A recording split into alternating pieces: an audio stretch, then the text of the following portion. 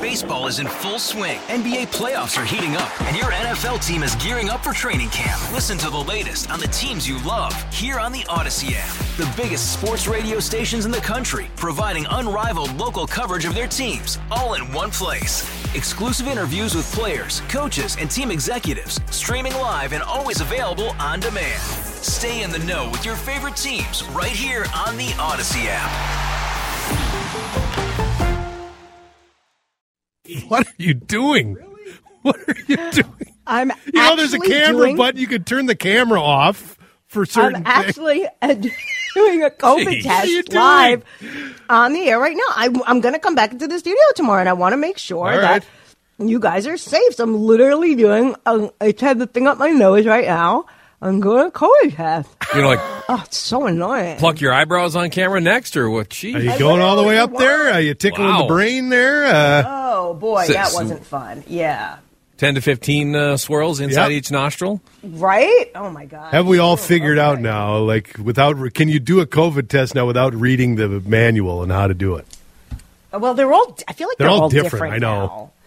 So these are the government ones they sent me, and I don't know that they've ever come back positive, even though a blood test would show COVID. I don't even know if you could trust them anymore. They should have gotten better, but I don't even know if they were. Can you set it in front of the camera so we see the results before you do? That'd be fun. Well, it has to lay flat. Fine. I can put my phone on it. The second time I got it last, when was it? October? I don't know. That second line showed up right away. Right. It's like a strep test or a pregnancy test. If you're a little bit pregnant, you're pregnant. And it shows you right away. So I'll keep you posted. Give us a heads up next time. Sticking stuff up your nose. Sheesh. Well, you just heard it in Steve's news. After 84 years, the iconic Old Log Theater is unexpectedly shutting down. It's the oldest continuously run professional theater in the state. The owners announced the closure Tuesday, and the last day of operation will be March 2nd. Adam, have you been to the Old Log Theater, and will it be missed in the state? I have not been to the Old Log Theater. Sadly, ashamedly, I haven't been to too many live theaters. Because the nature of entertainment has changed. I don't know if it's sad. If you're not a live theater person, then you're not a live theater person. I often feel guilty about this when I say, I'm not really a musical person. Yep. People busting out into song in the middle of a play or a movie, I find that to be silly. And people, you're not cultured. You don't really know what good art is. Okay, but it doesn't speak to me. So if you're not a theater person, that's why you haven't been. So don't feel bad about it. There are just other forms of entertainment that you prefer. Correct, but that being said, when I do go to live theater, I always, with very few exceptions, I'm always blown away. Man, I should do this more often because it's. That's fair. Yeah. I think I've walked out of a production only one time in my whole life. And what was it? It was Frankenstein when it was at the Guthrie and not the main Guthrie stage. It was in one of the smaller ones. We got free tickets. And it was this very avant-garde version of Frankenstein. And Jen and I were there. We're I think it's time to go. We're not for you. Not getting it. That's okay. That's fine, right? That's okay. To each his own. I get it. So to clarify, you're happy that the Old Log Theater is closing down. You don't care at all. Right. Okay. Well, it's one less option for me as I start on my acting career. Right. That's a problem for me. Beyond Meat is revamping its signature plant-based burger, hoping that healthier ingredients will help boost lagging sales in the U.S. The California-based company said today that its new Beyond Meat patties and Beyond Meat ground meat, or whatever they call it, ground products, will now have 60% less saturated fat. They're switching from canola oil to coconut oil and avocado oil, and the new products will also have less sodium and more protein. You'll be able to get those products later this spring. Jor, as a practicing vegan, do you think that making Beyond Meat a little healthier is going to help their sales? Yeah, for sure. Look, the Beyond Meat, people who say, it doesn't taste like meat. Okay, but those of us who are eating it don't necessarily expect it to taste just like meat. If we wanted it to taste like meat, we'd still be eating meat. It is a very good substitute. And I will tell you this, being vegan now for a few months, it is enough of a similarity that you feel like you're eating a burger, because I haven't had one in so long that for me it's enough. It's very satisfying. When you put all the chazarai on top of it, it feels like a burger. Yeah. It has the same mouthfeel, the consistency, all of that stuff.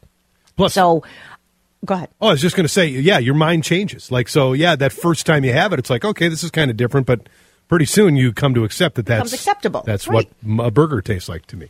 And like a burger, you put the avocado, or you put the caramelized onions, or you put the ketchup and the pickles, you put it all on it. Yeah. That's what you taste, and it's delicious. I love caramelized So onions. the fact, I didn't even realize they were making it with canola oil.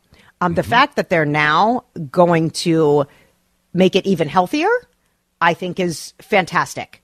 Because at some point when you decide that you're going to stop eating meat, like everybody has different reasons. Maybe it was for environmental reasons, so you didn't really care that it had some processed stuff. But eventually it does become about your health. It is a healthier way to eat if you're not eating so many animal products. So yes, I think this is a great thing. I will happily welcome this, and I will continue eating them and welcome the new changes.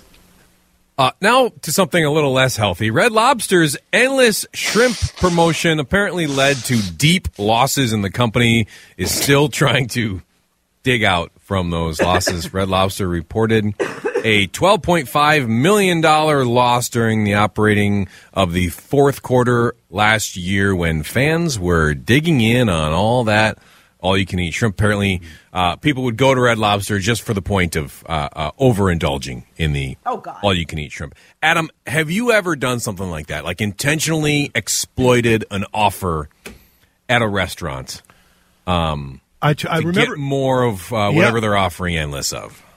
I remember being on a high school baseball trip where we went to an all-you-can-eat, and I forget what, it might have been shrimp or some, and we were in high school.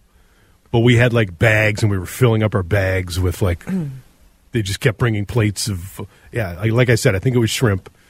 And I don't, it was an incredible waste. But aren't all you can eat, don't they? I mean, isn't that kind of the point, is to, and I guess it's sad, but to be wasteful? It's because they got to prepare probably tons of it, and I can't imagine it all gets eaten. So, and I assume this is fried shrimp, right?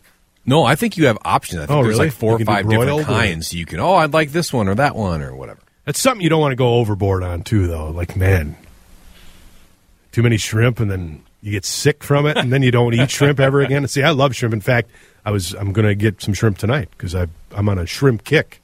But no, there's a limit for me. So, I haven't. I haven't done the. I don't know that I've ever been to a place that was all you can eat. All you can eat, and you've never in your life been to a all you can eat buffet ever?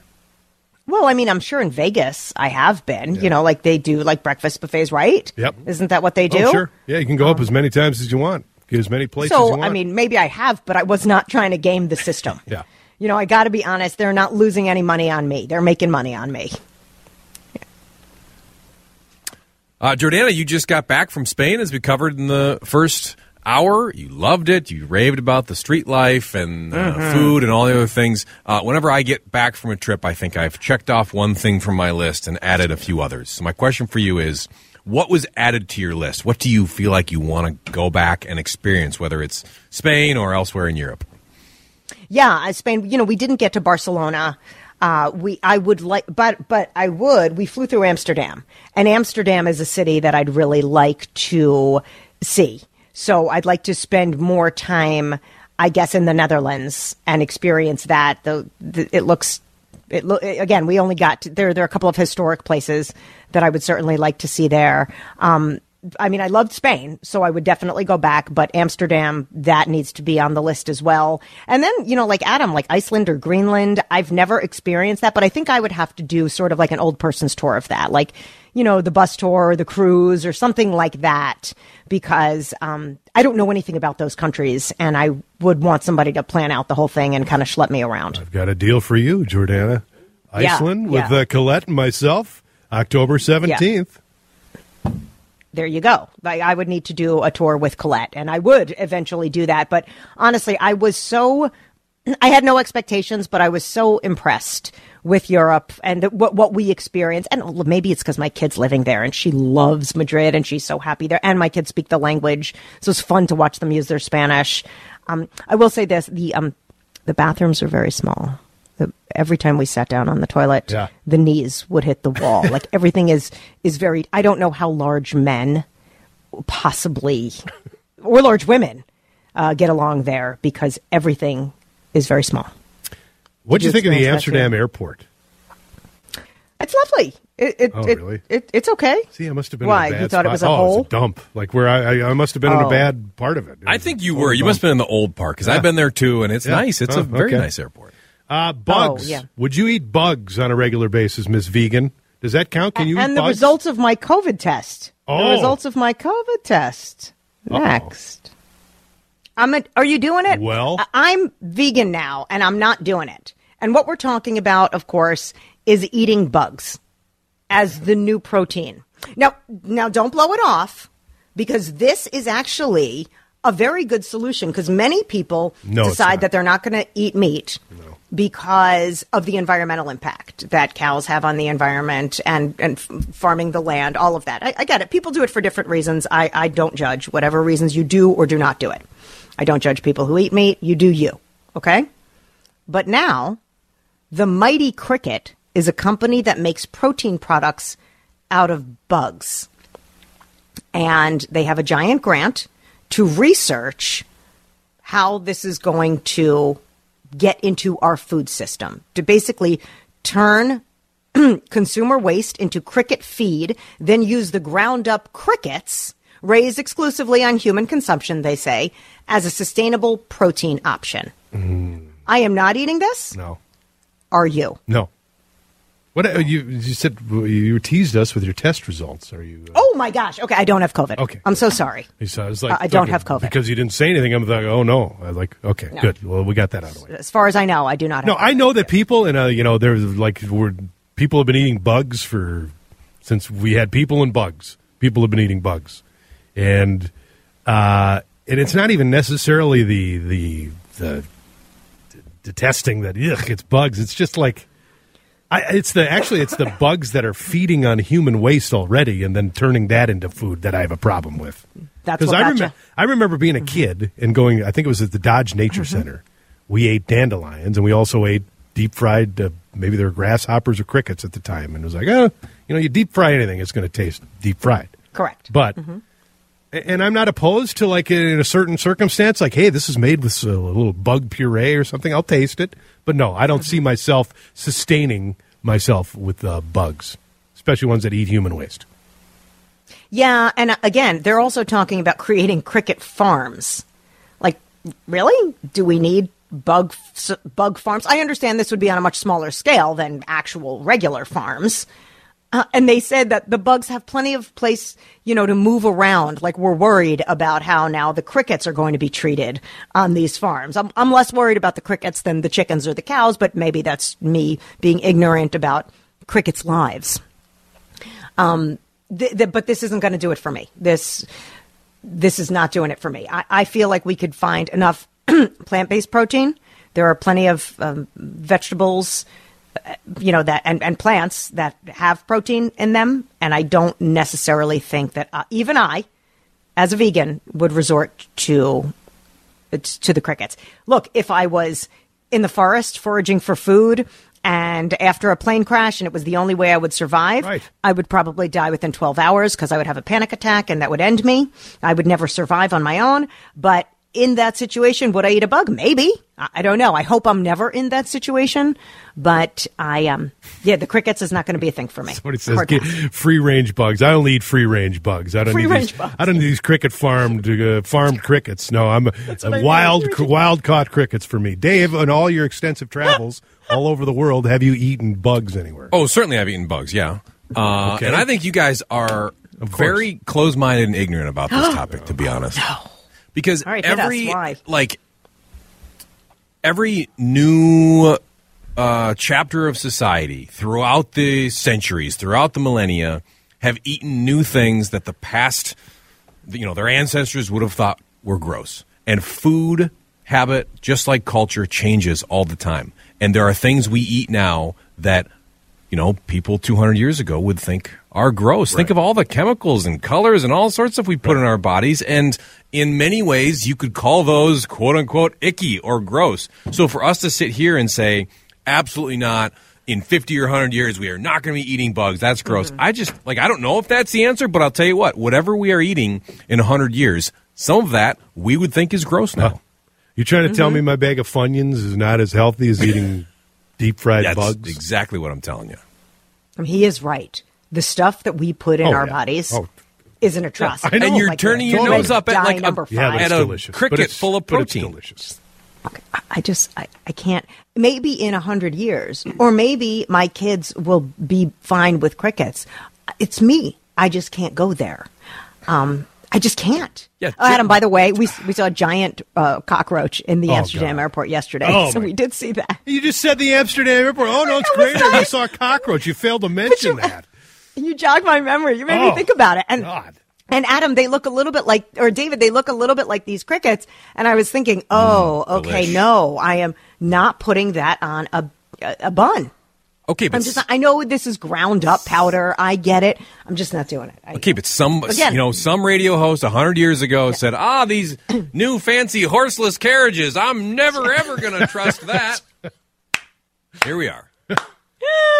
Oh my God, the horseless carriages. That is actually hilarious. Well, David, you just brought up yesterday. You brought up Awamni, right? Yes. And apparently, somebody just texted in that they have crickets there, fried crickets there. Yeah, of course. Oh. Yeah, they do. There it is, popcorn crickets. You're not going to go to Awamni and try popcorn? I said I would try it. Okay. I just don't know about I'm not going to do that. Being fully sustainable off bugs alone. Somebody also texted in. Have you seen the guy who had 150 bugs in his nasal cavity and sinuses? It was news yesterday. I made the mistake. I clicked on that video. And here a little advice to you. Don't do it. All right. Sorry. No. Yeah, that's gross. And remember, he was in Florida. So already things that come out of weird stuff happens there. So no, absolutely not. And somebody texted in and said, if you eat peanut butter, you are eating bugs. There's even a government standard for how many bugs are allowed in it. Here's the deal. I'm sure when we eat fruit, by the way, friends, that we pick off a blueberry bush when we walk by, of course there's some, bug poop or bugs or what. Of course there are things on it. When we eat fresh salads, that happens all the time. But the peanut butter, peanuts grow and, they're natural. So I get it that there's going to be some kind, but I think there's a difference between human feces fed, ground up crickets and peanut butter. So for me, it's a hard pass. 10:31. We are hard pivot here because we're to bring up a very serious subject next about suicide. A couple of topics that we want to raise with a guest we've had on before, Dan Reidenberg with SAVE, Managing Director for the National Council of Suicide Prevention and the Special Advisor to the International Association of Suicide Prevention. A couple of topics we'll get to with Dan next.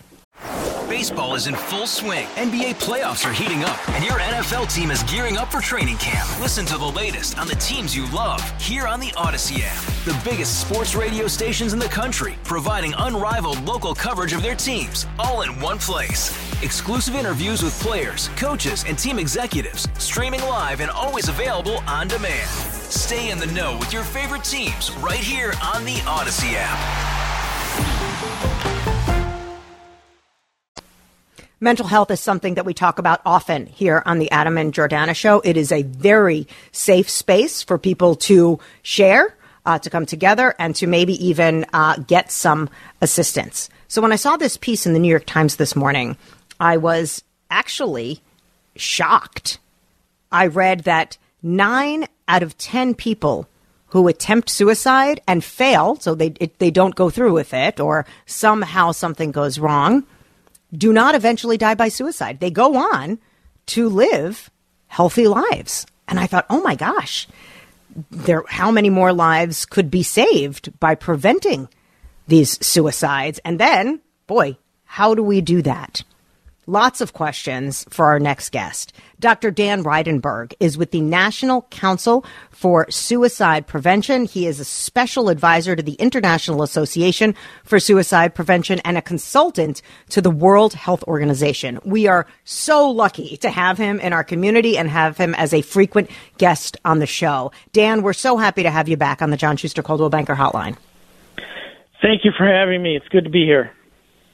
So this shocked me because I assumed if people attempt suicide, they really feel like this is something they want to do. They, their problems are insurmountable. And if they don't, let's say a suicide attempt fails or they survive somehow, that they would try it again because they're at the end of their rope and don't see a way out. But when I read that 90% of them go on to live normal, healthy lives, I was shocked. So talk to us about that stat. How is that? Well, it's an old stat, and it comes from very old data, but it still remains pretty true. If we can get somebody through a suicidal crisis, whether that's just a serious thought or it is an actual attempt, we tend to find that they don't reattempt. They may have another thought about suicide, but most of the time they go on and do exactly what you said. They go on to lead a normal, healthy, functioning life. So it is that moment of suicidal crisis that is the key where we have to really try to intervene and prevent a death. And how are we at doing that? We've talked to, like I said, Dan, we've talked to you several times, and obviously it's very troubling, the number of suicides we still see. How good are we, specifically in this country, at recognizing that and then doing something about it so it doesn't get to that point? Good question, complicated question. We are getting better at recognizing it, but we're still not very good at it. Here in this country or around the world, now we have seen increases in numbers of deaths by suicide in our country, whereas in some other countries, particularly in parts of Europe, even in Japan, we've seen decreases in suicides. But in terms of the recognition that somebody might be in a crisis, we are getting better at that. The big problem is that we're not good at predicting who is going to die by suicide. We're actually pretty bad at that. But if we can identify some warning signs and some risk factors that we put together with conversations with those people, we have a better chance at saving them. Before we talk about those risk factors, I want to go back to what you just said, that in the United States, suicide rates have risen, and they have, according to the Times, about 35% over the last 20 years. About 50,000 people annually are dying in the U.S. by suicide. But in other countries, in other, wealthy countries, the suicide rate has been dropping steadily. So what is happening in the U.S. that's different than happening in other countries? So interesting you asked that. The BBC just put out a story about that. That they asked me the same question that came out this morning. We have to parse apart the data apart just a little bit on that. In the United States, we have what's called the National Violent Death Reporting System, NVDRS, and we actually have it in Minnesota as well. Almost all the states have that now. That gives us a little bit better data than other countries have. So when we look at some of the data and the statistics, it may be that we're collecting better data and we're doing it in a more consistent fashion in the United States, which sadly could mean that we're seeing that number go up. But in other countries, because they're not collecting it the same way, they may be seeing numbers staying stagnant or going down a little bit. It's a lot in the reporting. But we do know that the challenges that we have in the United States around lack of access to care, lack of access to hospital beds, cost of care, just the delay in getting into treatment creates problems. The biggest problem that we tend to focus on in the United States is access to firearms. Firearms is about 52% of all the deaths by suicide in this country, and it's like that in this country, no other place in the world. Where firearms are more restricted, we see less deaths by suicide. It doesn't mean that there aren't deaths. It's just that when somebody uses a firearm, it tends to be lethal, and it tends to happen very, very quickly versus some other methods of death. So there are a number of contributing factors to those numbers. But let me just add in one piece of good news. If we actually look at the data in Minnesota, in 2017, for example, the rate of suicide in Minnesota was 13.8 per 100,000. That means we lost almost 14 per 100,000 people in this state. In 2021, it was 14.2. We didn't see a dramatic increase. If we go back to 1950, in this state, in 1950, the rate was 11.8. So the difference is about 3, the number 3. So we have to be really, really careful in how we think about rates versus numbers. The numbers are going up, the actual numbers of deaths, but the rate per 100,000 people has remained very stable, actually over 100 years.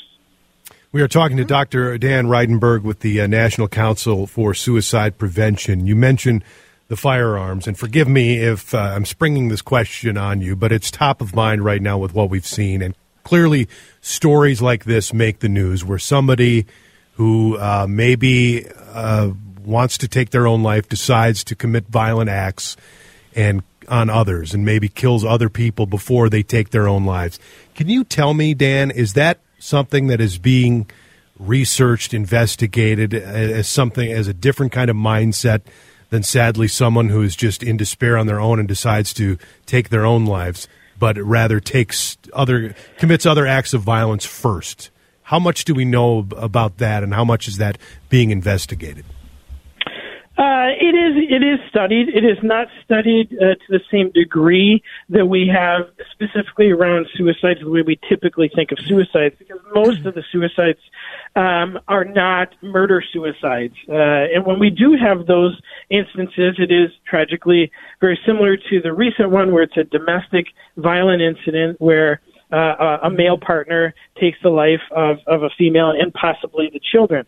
That's a pretty small number, not even 1% compared to all of the suicides that occur. So it is studied, but it's not studied to the same degree. We also have suicide by cop. That is a phenomenon that we do know happen. Again, it's very rare, but it does happen, and we're seeing that in increasing rates, I would say, in the last 10 years, more than we have before. But these are both situations where the suicide ends up getting lost in the conversation, and the mental health challenge that the many people involved, not just the perpetrator, but also the victims, are struggling with, gets lost. You talked a bit before about prevention. I mean, is this something that is preventable? Because I'm also reading in these studies that suicides often happen in a very short decision-making experience. Like somebody may be depressed or may have had suicidal thoughts, but doesn't actually ever act on those thoughts until either one bad day or one thing goes wrong in their life. And then it is and please correct me if I'm wrong, Dr. Reidenberg, but that they're just having a bad moment and they make that choice to commit suicide, whereas maybe had they gotten help. So talk to us about prevention. What can we do? What should we be looking for? Well, you're exactly right. We do tend to know that there is some impulsivity that's connected with suicides, and about half of the people who die by suicide make the final decision to take their life within about 10 minutes. It's about 20 to 25% within 5 minutes. So this 10-minute period is very, very critical because often the people are alone. There's nobody else around. And they don't reach out, not because they don't want to. It's because they literally can't. Their brain is sadly hyper-focused on getting out of the pain that it's in. So it doesn't think about calling a loved one and trying to get some support. It's just, how can I get out of this pain? So it's looking for a method to take their life. So we do know that if we could intervene more quickly in these crisis moments, we'd be better off. What that means is lethal means restriction. And this is where the article in the New York Times today about the barrier at the Golden Gate Bridge and some of the other bridges in this country come about. Because we know that if we can intervene, if we can stop in that moment of crisis, we have a very good chance of preventing a death. Now, this prevention through lethal means is not just firearms. It is bridge barriers. It is barriers in high buildings, parking facilities. It is pills and prescriptions and how prescriptions are given out by pharmacies and by doctors. It's also about things at home that parents can do and people can do, loved ones, spouses can do if they know somebody's in a suicidal crisis, just by keeping that lethal means away from somebody in that moment of crisis. We tend to see that suicide is very preventable. Shock on that 5 to 10. I'm still stunned by that figure, and I guess I've never heard that before about the 5 to 10 minute window, and that is just. Yeah. I think about that decision you make and just how critical that is to get somebody in that short time frame. It is. If we can, the suicidal mind waxes and wanes. And as it gets closer and closer to death, it gets to this place where it finally makes this very tragic decision. And it's that very short amount of time that we have an opportunity to get to somebody. And that means it's all of us. It's not a doctor. It's not an ER. It is whoever is around that person, who has access to that person, that can help immediately. And once we get them through that crisis, this suicidal mind tends to get better. It tends to get through the moment, and it says, I can do this. I can get through it the next time. And so it starts to build up some strength and some resiliency. It's just that we tend to lose people on the very first attempt, especially young people, versus seniors. Young people will attempt multiple times, but about 40% die in the first attempt. So we need to make sure that we catch them in this very critical moment and just listen, just be compassionate, and then get them to some support and some help. Dr. Dan Reidenberg, we so appreciate your expertise. Thank you so much. And by the way, for people looking for help, should they contact the National Council for Suicide Prevention? Should they just do the 3-digit phone line? What is the best option? Yes, they can reach out to the National Council, but really 988 is the National Suicide Crisis and Emotional Distress Line, and anybody can call it 24 hours a day. It's free, it's anonymous, and it is a great service for anybody that's looking for help, either themselves or for somebody else. So 988 is the perfect number for people to call. Dan, thank you Dr. so Reidenberg. much. Yeah, appreciate the time, and thank you so much for that information. Lots to digest here. We appreciate it. Thank you. Dan Reidenberg, the National Council for Suicide Prevention. Let's take a break. I think we'll keep talking about this, getting some good texts, and we've got a lot to react to next on CCO. Some powerful responses to segments when we talk about really hard things like suicide. And Adam and I have been very open about the times that we suffer with mental health or health in general. So thank you, by the way, for sharing. And Adam, I hope it's okay that I share this. Somebody texted us this text. 24 years ago, I was literally within an arm's length of committing suicide. I don't know what stopped me. But today, I'm glad I didn't go through with it. I'm now married to the sweetest, most beautiful woman I've ever known. And I have wonderful family and friends around me who are supportive if I ever need them. I have survived some very tough times in my life. Glad to be alive. From Anonymous. God bless. And we're glad you're here, too, by the way. But I have chills thinking about that. Well, I have chills about that. I've never heard that. And I can't believe I haven't heard that figure, that it's a 5 to 10 minute window where someone makes that decision and then actually acts through with it. And I'm sorry. And I'm not making this political, but that's guns, man. That is, you got a gun, and guns work, too. So if you make that decision, you've got a gun handy, you use it, and that's sadly what it is. That's why the rates are higher here than in any other country, too. Just is. It's access. It is. We're going to change it up in the next segment. Thank you for sharing that conversation with us. We do really feel that it is important to keep those conversations going. We'll talk Girl Scouts next. All-star closer Kenley Jansen, we have a question. What's the best podcast of all time? Baseball isn't boring, baby. I'm Rob Bradford, and every single day I'm sitting down with the biggest names to show you this great game is the greatest game. It's my podcast. It's my passion. It's a cause I started more than 2 years ago and is now the most prolific national daily baseball pod there is. Another fact, so jump aboard the BIB Express. Follow and listen to Baseball Isn't Boring, presented by Wasabi Hot Cloud Storage on the free Odyssey app or wherever you get your podcasts.